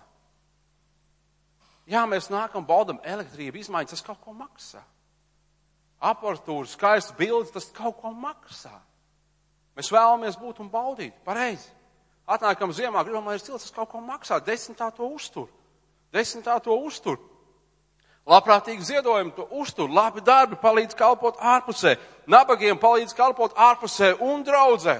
Evanģelizācija misija palīdz iet uz ārpusi, pāri par to, ko mēs esam paraduši, tas palīdz mums paplašināt mūsu telts robežas. Un kalpošana un atbalsts kalpotājiem. Galatiešiem 6.6. Galatiešiem 6.6 ir teikts, tas, kurš mācās, lai dalās visās labās lietās ar to, kurš māca. Galatiešiem 6.6 tas ir teikts. 1. Korintiešiem 9.11. Filipiešiem 4.10. Apostils Pāvils saka, es pateicos, ka jūs svētījāt devāt, tas novērs trūkumu. Atbalsti kalpotājs. Svētī viņus. Ļaujiet man jums pateikt, ļaujiet man jums atzīties. Debes Tēvs, palīdz man atzīties. Biju es reiz jūsu draudzē. Tas bija kādu laiku atpakaļ. Es neatceros, vai jau biju bīskaps, vai vēl nebija bīskaps. Neatceros. Tas nav būtiski. Bet biju es šeit draudzē. Jūs mācītājs nebija šeit. Un tad kā cilvēks piecēlās un aicināja uz ziedojumu. Kāpēc es atzīstos jums, jo es esmu lietojis neminot jūsu draudzi kā negatīvu piemēru. Mācītājs nemaz nezina šo stāstu. Un šis cilvēks iznāca, aicināja ziedot, un šis teksts bija tāds. Es teikšu godīgi, es neziedoju.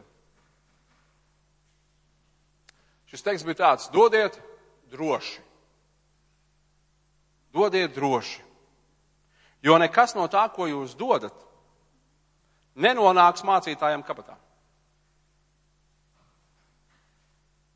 Ja jūs ar tādu sirdi dodat, labāk sameklējiet savu citu draudzi, ka jūs varat dot tā, ka jūs gribat, lai šis cilvēks, kas jums kalpo, ir svētīts. Es to saku pavisam nopietni. Ja jūs tā dodat, jūs nedodat uz svētību. Bībele saka, ka šis pāris jums kalpojot, ja viņiem ir jānopūšās jums kalpojot, tad ziniet ko?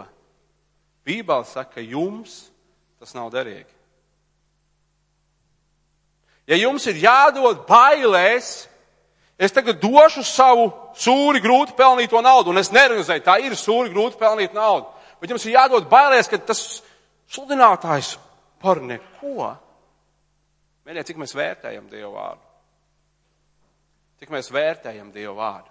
Esat kaut ko dzirdējuši par datu aizsardzības jaunajiem visām regulām, visām pārējām lietām, ne? Ļoti strikti un ļoti konkrēti. Un mēs zinām arvien vairāk un vairāk par intelektuālo īpašumu, visu pārējo un vien vairāk un vairāk. Un vakar mums sanāca saruna, tajā sarunā, es domāju, viena interesanta lieta mums tā izkristalizējās. Un tieši par to, tur nevar piekārt bildi pie sienas, ja tur nav autors apakšā uzrakstīts, kādiem cilvēkiem radās problēma. Viņu ģimene bija fotografēta, bet fotogrāfs bija fotografējis, un viņi bija publiski izlikuši šo bildi, bet nebija autors apakšā. Tas ir mākslas darbs. Tas bija lielākais mākslas darbs, taču es tūs tās bildes, bet viņi to ir taisījusi jābūt viņas vārdam. Tu izmanto to komerciālos nolūkos. Un tad mēs runājām. Un es teicu, tas cilvēks teica, tas būtu tāpat, kā es paņēmu tavu sprediķi un lietotu savā labā. Es saku, brīnišķīgi.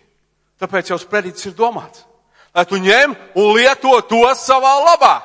Tāpēc jau mēs te stāvam, tāpēc mēs lūdzam, tāpēc mēs meklējam, tāpēc mēs prasam Dievam. Tāpēc Bībelē saka, mēs nāksim grūtākā tiesā, vai jūs to lietotu savā labā.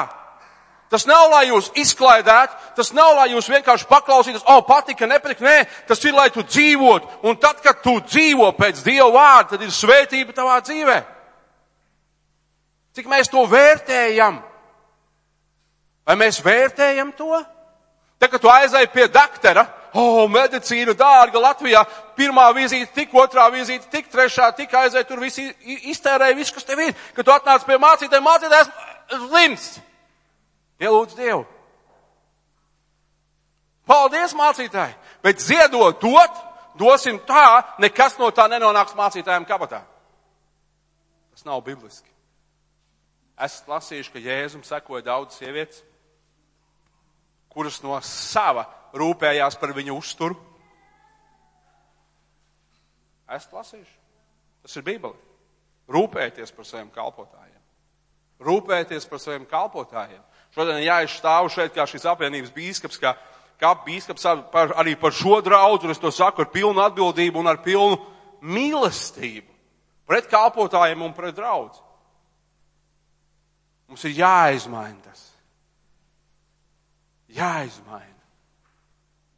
Tas nav Dieva vārds. Dieva vārds ir svētīt, dot, atbalstīt tos, kas kalpo. Palūkojieties Bībelē, katru reizi, kad Dieva tauta pārtrauc un es savus ziedojumus, savus upurus Dieva namā, kalpošana templī apsīka.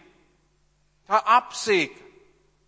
Nehemija uzcēla sienas un aizdevās projām, atpakaļ pie ķēniņa, atnāk atpakaļ, kalpošana nenotiek. Taču, kas sapratu, atklāja, ka netiek atnesti upuri vairāk. Viņiem nav ko ēst, viņi izklīst. Rūpēties par saviem kalpotājiem. Cieniet un mīliet tos, kas kalpo, Bībele saka. Bībele to māca. Kur dot? 10. kā labs sākums. Labprātīgi ziedojumi, labi darbi, nabagi, evanģelizācija un misija. Un atbalsta kalpotājus. Ir kāda rakstu vieta, kas mani iepriecināja.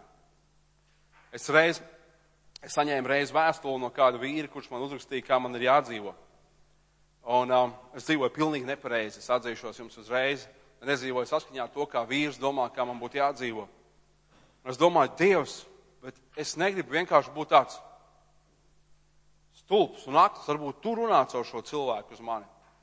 Un es lūdzu teicu, runā uz mani. Runā uz mani. Dod man saprast. Un Bībelē ir rakstu vieta. Bībelē ir rakstu vieta. Jesais 23:18. Tur Dievs runā par Ēģipti. Kad Ēģipte atkal nāks un viņi pelnīs un būs bagātības. Un kam tad šīs bagātības tur kalpos? Tur ir teikt, ka šīs bagātības tiks izlietotas kalpotāju glītākam apģērbam un labākam uzturam. Kad es to izlasīju, es domāju, paldies, debesu Tēvs, ka tu nedomā saskaņā kā cilvēki. Ka tu rūpējies un gādā par to, lai man būtu nevis vienkārši apģērbs, bet glītāks apģērbs. Nevis vienkārši pārtika, bet labāka pārtika. Un es sapratu, Jānis, zinu, ko es sapratu? Domāju, paldies Dievam, ka pirmkārt es kalpoju nevis cilvēkiem, bet Dievu. Amen. Pēdējā lieta vēl. Es zinu, ka es esmu ilgi aizkavējis jūsu uzmanību. Un ļoti iespējams, ka tik ātri man nepaicināsiet atkal, tā kā izmanto šo iespēju līdz galam. Bet es domāju, ka tas mums patiks. Ja mums tas patīk. Došana atraisa Dievu svētības mūsu dzīvē. Došana atraisa Dievu svētības mūsu dzīvē. Došana atraisa Dievu svētību mūsu dzīvē. Bībelē ir teikts, tāpēc, ka Dievs deva savu vienpiedzimušo dēlu. Tāpēc, ka Jēzus Kristus nomira pie Golgātas krusta, viņam radās panākumu pa pilnam. Tāpēc, ka Dievs deva, tādēļ viņam nav tikai viens dēls, bet mēs visi esam viņa bērni. Amen? Tāpēc, ka Dievs deva, Dievs nepaturēja to sev, šī dzīvība nāca pasaulē, lai mums būtu dzīvība. Lai mums būtu daļa pie dievišķiem apsolījumiem, lai mums būtu daļa pie dievišķās dabas. Un došana atraisa Dievu svētību mūsu dzīvē. Pirmkārt jau 10. tiesa, Malahija grāmatā mēs lasām ļoti skaidru par to, 10. tiesa. Jā, Izraels ir derības attiecībās. Daļa no šīm derības attiecībām ir 10. Un Dievs saka, tu dosi 10, tu atnesīsi manā namā, taisnā apmērā, tu dzīvosi zem derības. Zem derības. Un ko šī derība nozīmē? Šī derība nozīmē, Dievs saka, svētīts būs laukā, svētīts būs pilsētā, svētīts būs tavs roku darbs. Ja? Lasam! Tas ir apsolījums, ko Dievs saka. Un Dievs saka, es padzīšu postītāju kukaini. Ja tu atnesīsi pilnā apmērā, ka es padzīšu to, es padzīšu. Un mēs lasām, kad nevis Dieva sots nāca par Izraēlu, bet Izraels aizgāja no šīs Dieva derības. Dievs tie apsolījums joprojām darbojās. Un interesanti, es jau minēju to sākumā. Tad, kad Izraels aizgāja no Dieva derības, tad, kad viņi pārtrauca dot 10, viņi sāka dot daudz vairāk. Ko viņi sāka dot? Viņi sāka upurēt savus bērnus. Es kaut kur lasīju, pavisam nesen, ka viens cilvēks, kas mirst satiksmes negadījumā, un tikpat es varētu teikt, kā jebkurš cits, kas mirst spēka pilnbriedā, valstī izmaksāja, tā var teikt, 600,000. Cik ir viens bērns, kas ir nolikts uz altāra? Izraels sāka dot daudz vairāk, viņi sāka upurēt savu nākotni. Viņi sāka upurēt savu nākotni. Viņi nolika to, viņi domāja, ka viņi nedos 10, bet viņi sāka upurēt savu nākotni. Un Dievs saka, nākat atpakaļ. Un ir interesanti, Malahija grāmata nerunā par 10 tikai. Malahija grāmata ir Dieva sauciens Izraēlam atgriežoties atpakaļ pie manis. Un Jēzus teica, kur būs tava manta, tur būs arī tavs sirds. Malahijas grāmata ir Dievas sauciens, pēc tam ir 400 gadi apmēram klusums līdz Jānim Kristītājam. Malahija grāmata ir Dievas sauciens, Izraēl, atgriez atpakaļ savu sirdi pie manis. Manta ir tikai rezultāts tavai sirdī, ja tavs sirds nav Dieva namā, ja tavs sirds nav pie Dieva, ir neiespējami, ka tava manta būs tur. Ja tavs sirds ir tur, tad tava manta sekos. 2. Korintiešiem 9, 6-10 ir teikts, ka sīkts sēj, tas arī sīkts pļaus. Un kas sēj uz svētību, tas arī pļaus uz svētību. Un Bībelē tur teikts tālāk, un Dievs dod sēklu sējējam un maizi ēdājam. Es reiz lasīju šo rakstu vietu, un tas muzināja pa jaunu, es laikam lasīju kopā sējējs, taču arī ēd un tā tālāk, bet es izlasīju to mazliet savādāk. Tur teikts sēklu sējējam un maizi ēdājam. Man ir mājās kāds bariņš ēdāju.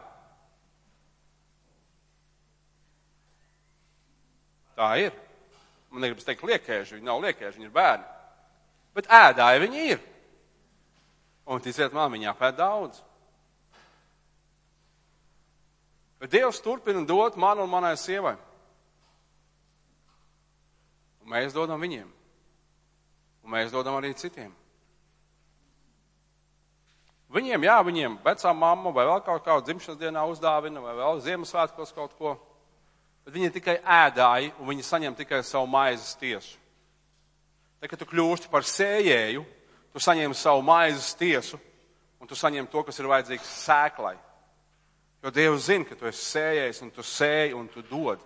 Kamēr tu esi vienkārši bērns, kam viss ir tas tikai, ko viņš var apēst, ko viņš var dabūt, kamēr viņš domā par sevi. Mums ir jāmāc mūsu bērniem domāt par citiem, domāt vienam par otru, domāt par citiem, svētīt un dot. Mums ir jāmāc to darīt viņiem. Bet kamēr domā tikai par sevi, tu saņem tikai maizes tiesu. Tikai maizes tiesu. Tad, kad tu sāc svētīt, sēt un dot, tad Dievs parūpējās, lai tev pieteikumi paliek pāri ar labiem darbiem. Lūkas 6:38. Dodiet, tad jums taps dots. Dodiet, tad jums taps dots. Ar kādu mēdu jūs mērojat, jums atmēros un pieliks vēl klāt. Es lasīšu to Bībelē. Un viens no teicieniem, kas ir rakstīts apstuļu darbos, es jau teicu, apstuļu darbos, bet kas nav rakstīts evaņģēlijos, visi to, protams, zina, apstuļu darbu 20:35. Svētīgāk ir dot nekā ņemt. Svētīgāk ir dot nekā ņemt. Timotejam apstults Pāvils raksta 1. Timotejam 6, 18, 19. 1. Timotejam 6, 18, 19. Apstults Pāvils saka, lai māc Timotejus, lai māc cilvēks būt devīgiem, nesautīgiem, bagātiem, labos darbos. Es teikšu āmen. Atcerieties Kornelija namu. Kā Kornelijs kļuva kristietis? Varat man pastāstīt? Pāvils, ja? Vai Pēters? Kurš? Pēters ir uz jumta. Viņš redz vīziju. Vai ne? Bet interesanti, ka šis stāsts par Korneliju dod mums priekšvēsturi.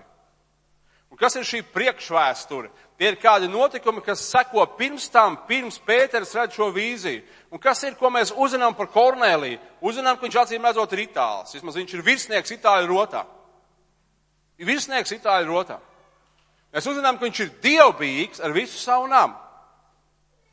Mēs uzzinām, ka viņš lūdz Dievu, un ko vēl viņš dara?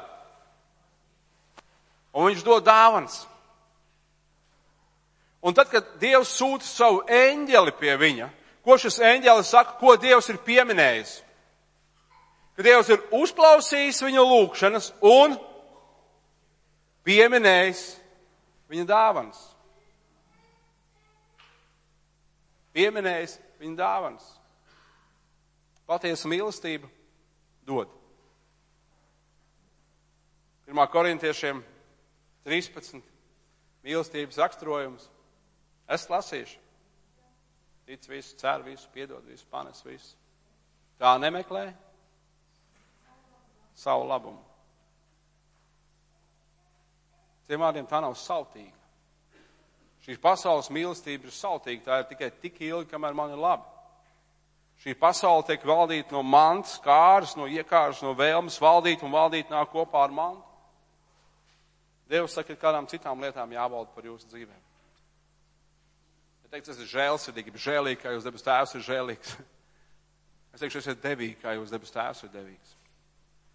Tu nekad neiedos vairāk, kā Dievs tev ir devis. Un tu neko nevari iedot, ko tu pats nebūtu saņēmis. Ja tu esi saņēmis, Bībele saka, ko tu lielies, it kā nebūtu saņēmis. Un ja tu esi saņēmis, dod godu Dievam par to, kas tev ir dots. Mana lūkšana par katru vienu Dievu bērnu ir par apvienību kopā, par draudzēm kopā. Es lūdzu, lai nevis mantkārība valda, nevis bailes valda par mums. Es arī reizēm padomāju, mēs dodam, un man arī rēķini. Ja nu pēkšņi draudzē nedod vairs. Un nav pareizi, ja mēs dodam visur citur un nedodam draudzē arī. Jūs atnesiet pilnā apmērā, arī manā namā. Vai jūs pieceltos, mēs lūgsim Dievu. Un kādu brīdi tu vienkārši lūdz, lai svētais gars runā tavā dzīvē, un lai tu ieraugi, kas valda tavā dzīvē. Ticība vai bailes? Ticība, uzticēšanās Dievam vai vēlme visu kontrolēt un turēt savās rokās? Vai patiešām tas, ko Dievs tev devis, tu patiešām atzīsti to par viņu? Kad tu vari mierīgi teikt, tā kā Iebs teica, Dievs deva, Dievs ņēma, svētīts lai viņa vārds.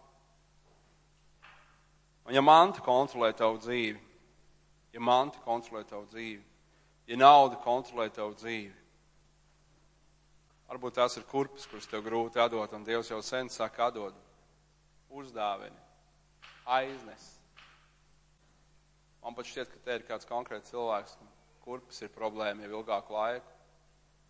Dīvaini, kā kurpes var būt problēma. Nu vienkārši Dievs tev uzrunā un saka, svētī dod. Tad svētī un dod. Tu būsi svētīts un šis cilvēks būs svētīts. Tāpēc Tēvs, tev pateicos, tu esi aicinājis mūsu savai brīvībai, kungs. Dievs, un tu no brīvas gribas esi mūs dzemdinājis. Tu no brīvas gribas esi nācis šajā pasaulē. Tu no brīvas gribas esi sūtījis savu dēlu, tu esi devis savu vienpiedzimušo. Tu esi devis labāko, tu esi devis pilnīgu upuri. Tu esi devis, kungs, tā, ka neviens nekad nevar dot vairāk kā tu, mans kungs. Es tev pateicos, Jēzu, ka tu mūs esi ielicis šajā pasaulē, mans Dievs. Bet, kungs, bet mēs neesam no šīs pasaules. Es tev pateicos, kungs, Jēzu, ka mūsos ir ne tikai mūžīgās dzīvības cerība, Dievs, bet mēs jau tagad, kungs, esam tavas valstības pilsoņi. Un es lūdzu, kungs, Jēzu, lai mēs necīnamies pasaulīgi. Dievs, lai mēs necenšamies kaut kādā veidā sakārtot un nokārtot, kungs, tikai paši saviem spēkiem, bet es lūdzu Tēvs, lai visās lietās ceram uz tevi. Un lai atzīstam, kungs, ka ne mēs paši, ne mūsu spējas, ne mūsu izveicība, ne mūsu sakari mums ir nodrošinājuši kaut ko, kungs, bet tu esi tas, kas esi mums svētījis un devis. Dievs, kā tavs vārds saka, tu esi izbēris un nabagiem devis, kungs. Un es lūdzu šodien par šo draudzi. Es salaužu Jēzus Kristus vārdā baiļu varu. Jēzus vārdā es salaužu mantkārību un skopumu. Jēzus Kristus vārdā. Es atraisu svētību un mieru. Tēvs, ka šī draudze ir zinām kā draudze, kas svētī un dod. Dievs, ka šie ļaudis ir pazīstami kā tādi, kas svētī bagātīgi, kungs. Lai viņu Dievs, lai viņu sirds, lai viņu darbs tiek daudzināts kā maķedoniešu darbs, kungs. Ka viņi sevi veltītu tev un pēc Dieva žēlstības svētī un deva, kungs. Es lūdzu dzīvais Dievs, lai ikvienu mūsu dzīvi raksturo devīgums, Tēvs. Es lūdzu, Tēvs, ka tas Dievs, ka mēs ieraugam to savā dzīvē, Jēzu. Un es lūdzu šodien, mans kungs, Tēvs, es lūdzu, Dievs, ka viņi ieraug, kungs, ka es Dievs, ka tu meklē auglu mūsu dzīvē, kas vairotos mums par labu, Dievs. Vairotos mums par labu, kungs. Es lūdzu, Tēvs, un es svētīju viņus to vārdā, un es lūdzu, Kristu. Tu redzi katru vienu, kas iet cauri grūtam laikam finansiāli savā dzīvē, Jēzu. Tu zini tos, kam ir vajadzīgs darbs. Dievs, tavs vārds saka, tu esi teicis, mums būs strādāt, kungs. Un tu nodrošini visu, lai mēs piepildītu tavu vārdu, kungs, svētī viņus ar darbu. Svētī, kungs, ar iztiks līdzekļiem. Tēvs, dod gudrību pārvaldīt to, ko tu esi devis, mans Dievs. Es lūdzu, kungs, Jēzu, svētī, kungs, ar sirdi, ka mēs uzticamies tev. Dievs, nevis gaidot, kad būs, kungs, bet no tā, ko tu esi jau devis, Dievs, ka mēs varam svētīt un dot. Kungs, es tev pateicos, es tev pielūdzu, es godinu tavu vārdu, mans kungs. Un varnais Dievs, es lūdzu Tēvs arī šodien izstiep savu roku un apstiprina sludināt to vārdu līdzošām zīmēm, brīnumiem. Dievs, tas ir tavs vārds. Tas ir tavs vārds, mans kungs. Tas ir dzīvs un spēcīgs, un es lūdzu, tas spiežas dziļi iekšā, mans kungs, un pāršķirt dvēseli, prātu un sirdi, mans Dievs. Es lūdzu, lai tas nes bagātīgus augļus, kungs, Jēzus vārdā, Tēvs. Un es lūdzu, kungs, lai tu izstiep savu roku un apstiprini to, lai slimie to dziedinātu Jēzus vārdā. Nespēcīgie tiek darīti spēcīgi, kungs, lai tavs vārds ir pagodināts, Dievs. Es svētīju un teicu tavu vārdu, tev viss gods, visu pielūgsmi un visu slavu Jēzus Kristus vārdā. Amen.